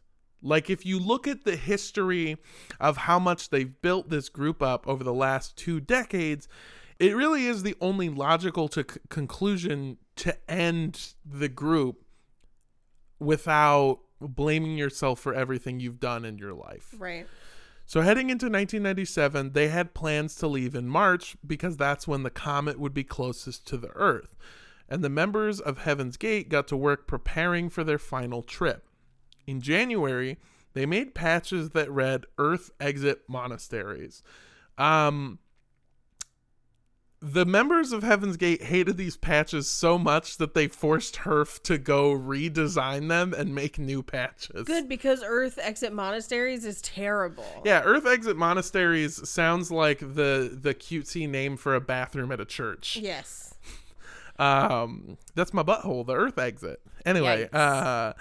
yeah, after a huge amount of backlash, he went and designed them again, and that's how we got the now infamous Heaven's Gate away team patches. I love how there's more backlash for the patches than the concept of suicide. Like, it's such a weird thing to have this whole culture of like, we are stepping away from materialism and the things that hold us to this earth. But when I commit my suicide, I want sick ass patches. I don't want none of your for sure. bullshit patches. They are really sick. They are cool ass patch, and they are cool. They are directly stolen from Star Trek, by the way, because in Star Trek they called the people who visited the planet the away team. In February of 1997, they bought enough fabric to craft 39 identical uniforms, black pants and black tunics. On March 1st, they bought 39 pairs of identical black Nike Decades. The last few days of Heaven's Gate was spent, ironically, enjoying the best parts of human life. They used the rest of their money to take a group trip to Las Vegas, where they took pictures at that casino that looks like a spaceship. The Stratosphere? Yes, the Stratosphere. They also went to SeaWorld and the Wild Safari Animal Park.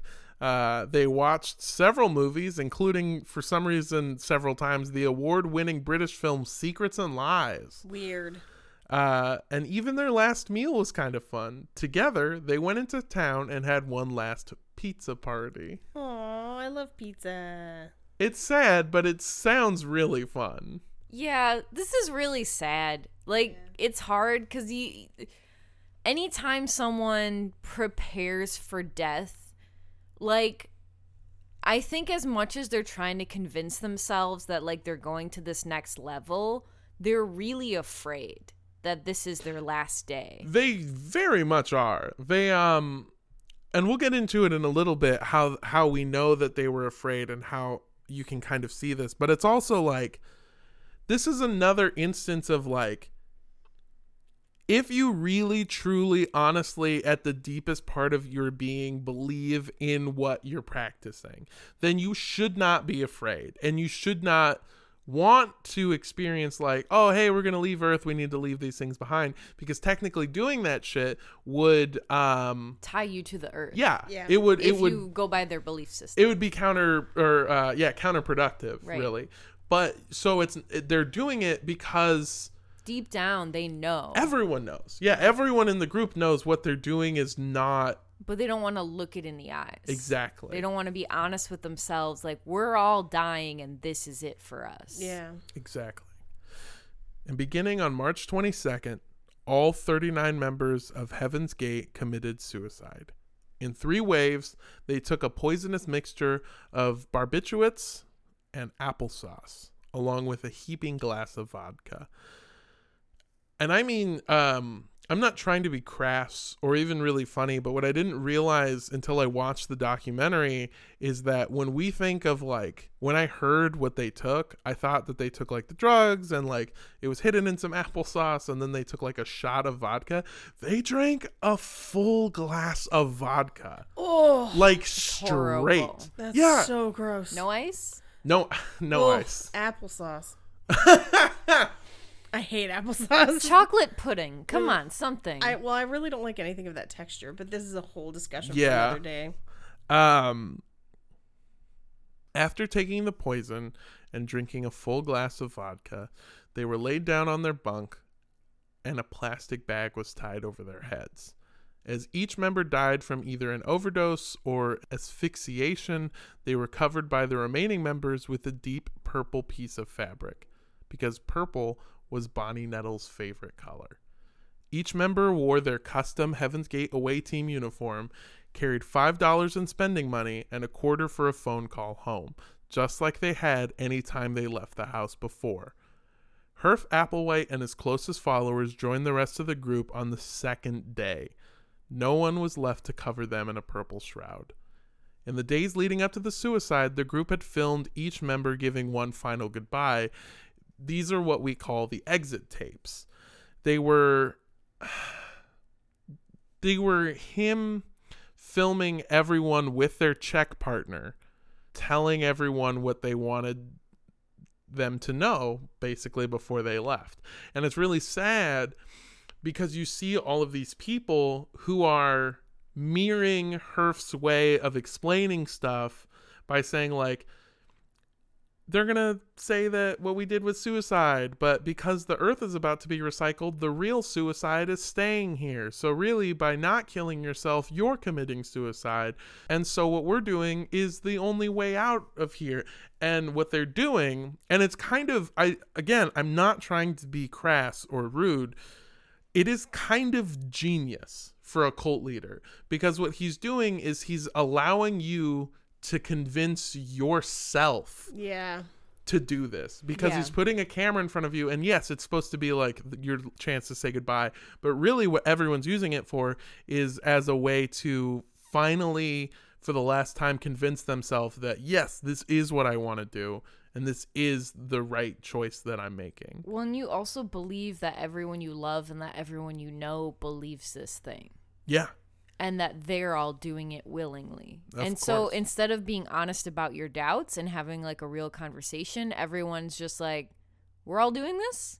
We're all wearing tie-dye for tie-dye day? We're all doing this. We're all doing it.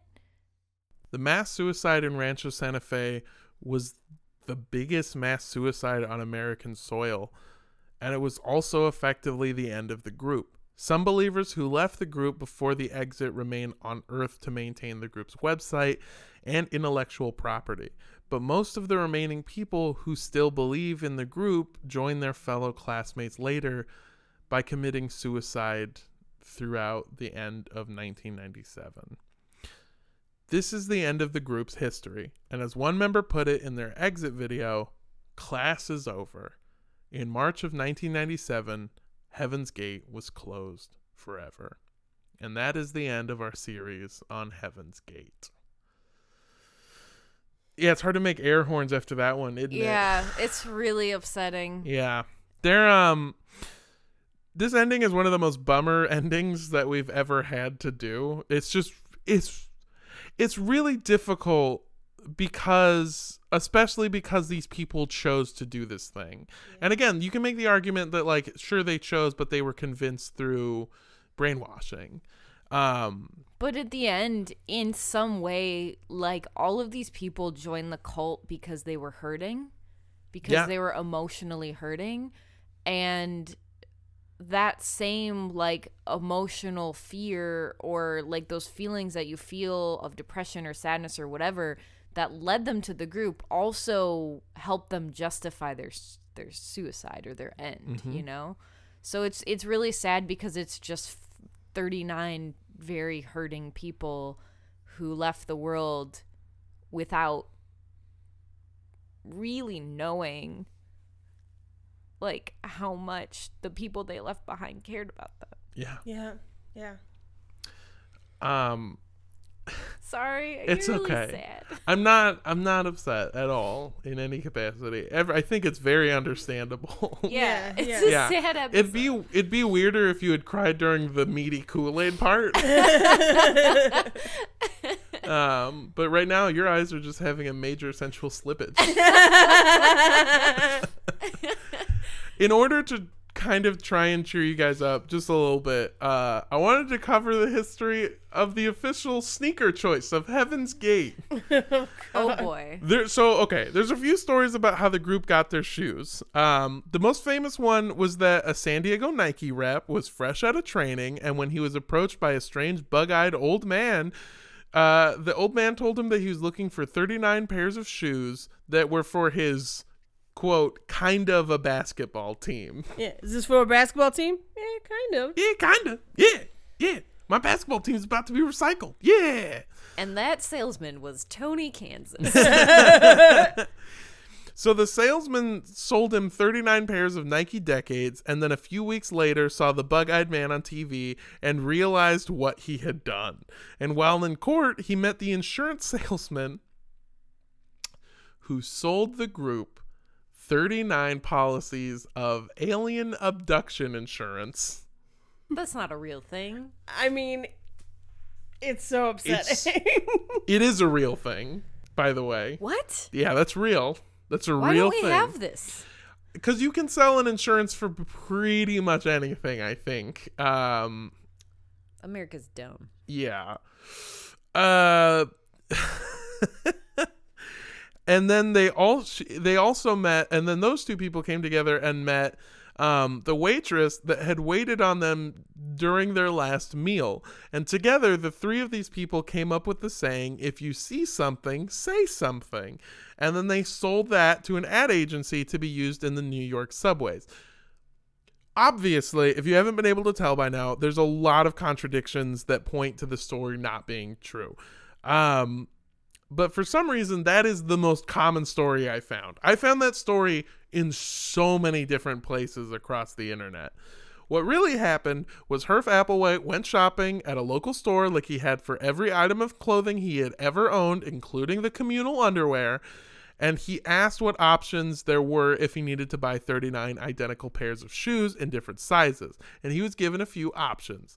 So the two close seconds were the Nike Cortez shoes, the official shoe of the Torres family. And It's actually on a Torres crest with a can of Bud Light. yeah. Oh my God. Here is, real quick, here is a song that I listened to so many times throughout my childhood by a rapper named Little Rob. I'll cut it in too. Gotta keep our heads up and keep on walking.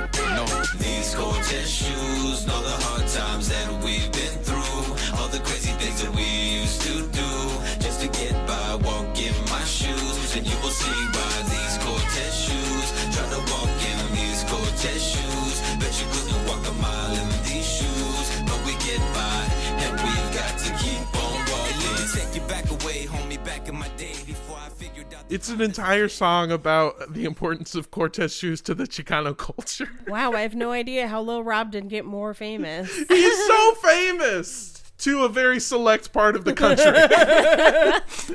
Oh my God. Yeah, that's what makes it so funny is the official shoe of Heaven's Gate almost was the official shoe of the Chicano culture.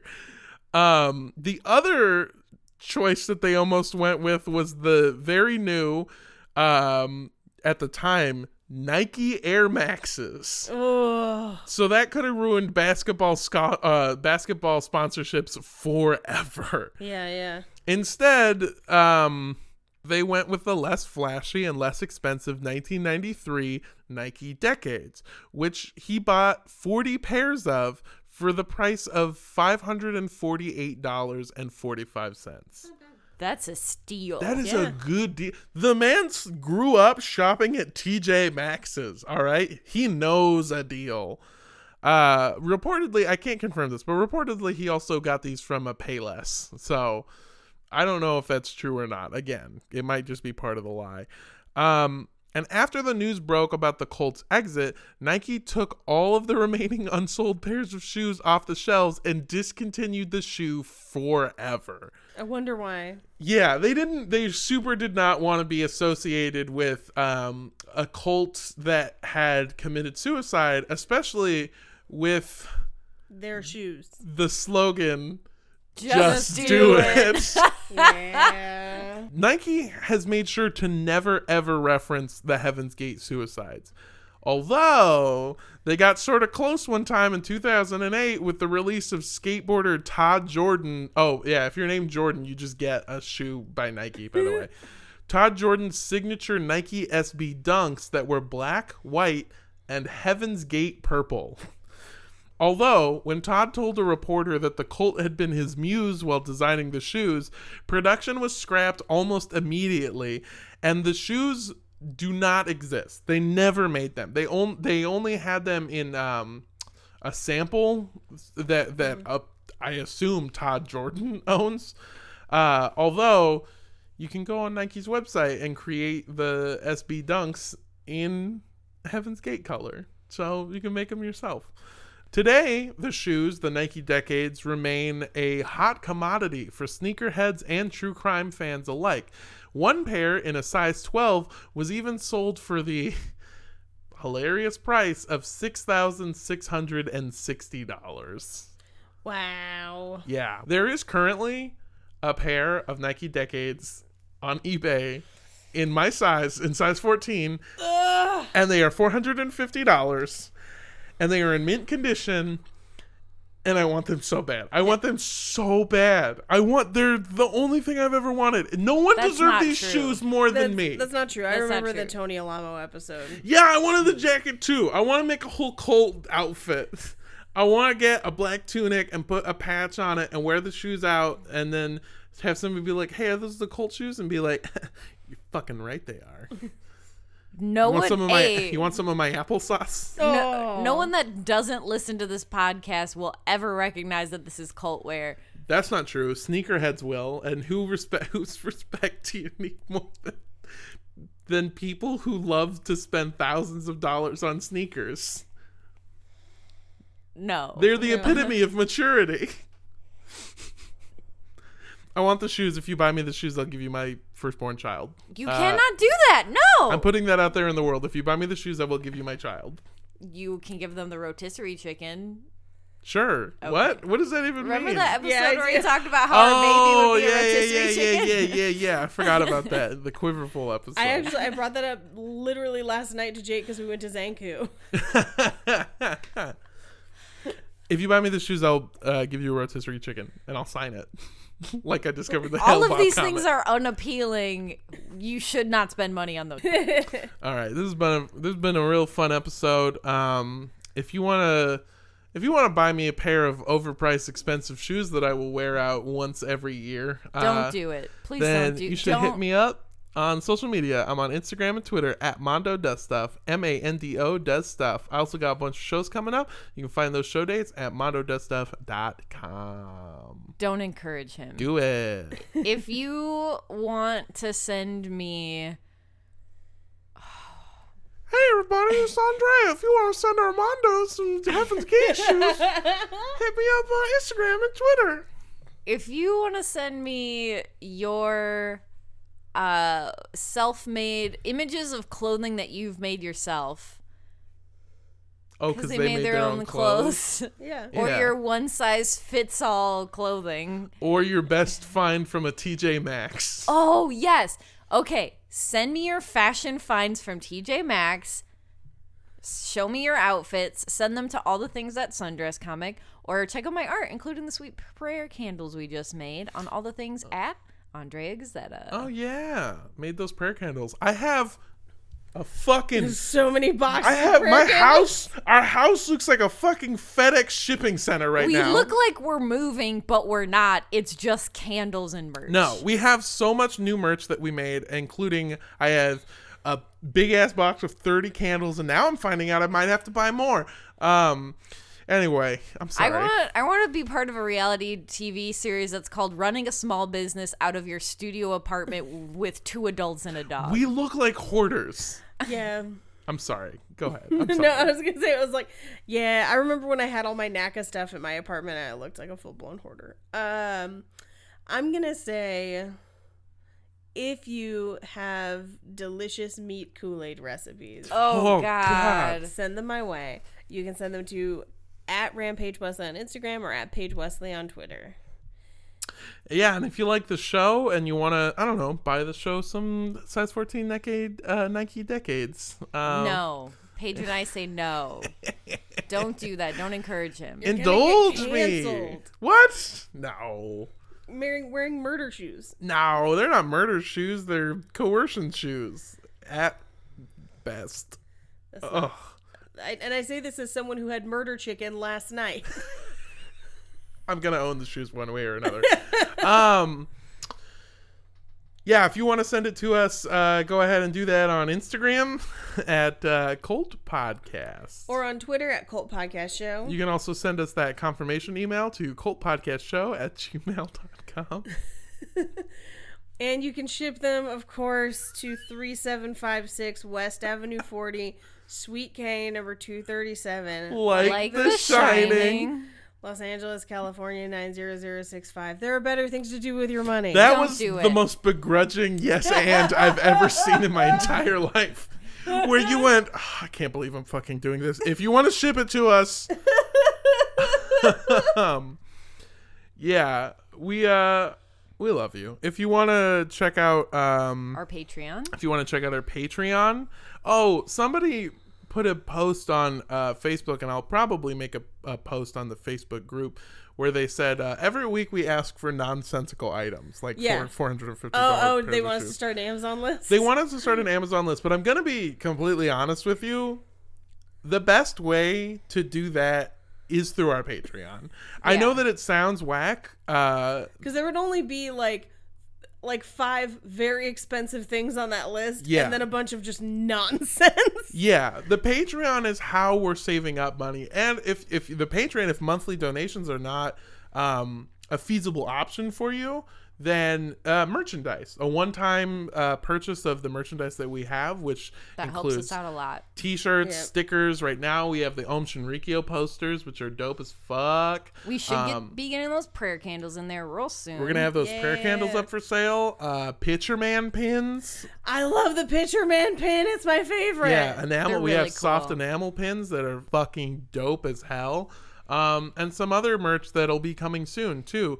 So it's these are the best ways to help support us, because that way we can pool all of our money together and kind of buy the stuff that we need, because otherwise it's just gonna be a bunch of, like Paige said, like 5 really expensive items, and then like the occasional like giant gummy worm that I add You have just onto it. a bunch of wrap snacks and fake. Yeah, you're gonna see when Yeah. Armando eats the pot brownie and goes on Amazon. Well, and to more of a degree, a lot of the stuff that we need is not available on Amazon. If Word. that makes Yeah, sense. Like a lot exactly. of It's the- sound equipment. We need to order t-shirts from a specific company that we have in mind. So like most of our expenses are like initial costs for merch or sound equipment or kind of like travel costs for live shows. Yeah. And a lot of that stuff is not easily listable.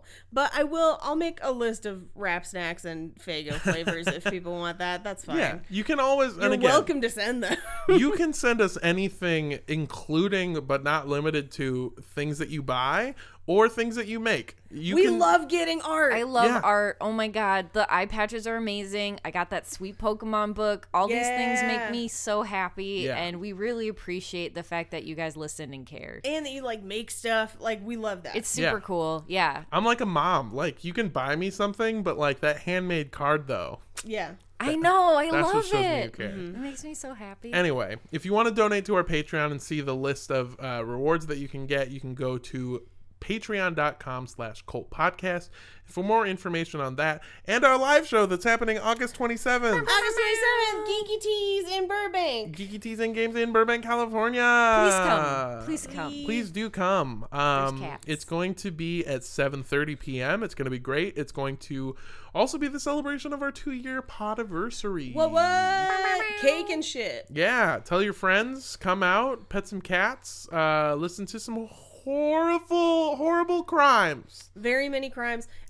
Because I know I've heard from a bunch of you that are coming but have not bought tickets yet, buy them ahead of time, save yourself some money. Also, it gives us a head count for cake, which we need. Yes. That is key. That would Please be buy your helpful. tickets as soon as possible. I was also going to say earlier, I know that like the Patreon is expensive and that seems like a lot, but $5 a month gets you sweet bonus content. It's a pretty low cost. Yeah. I belong to several $5 Patreons that I forgot about, but still support because I think that they're good things that should exist and it doesn't really do me a lot of harm. So Yeah, and a lot of the Speculation Zone bonus episodes that we have coming up, the one with Katie French that we released last week. So much fun. I've got a real fun one coming up. Oh yeah, they're great. We have a couple episodes like that are conversational and learning about people's backgrounds, and that stuff is super interesting. But we also have some episodes that are straight up just like mini versions of our normal episodes, Right. and with- sometimes the same length as our Yeah. normal Yeah.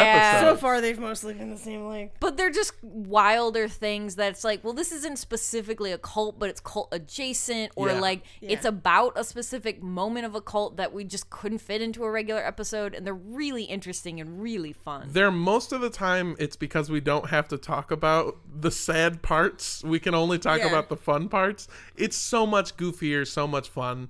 It's a real blast. This one is getting a little long-winded.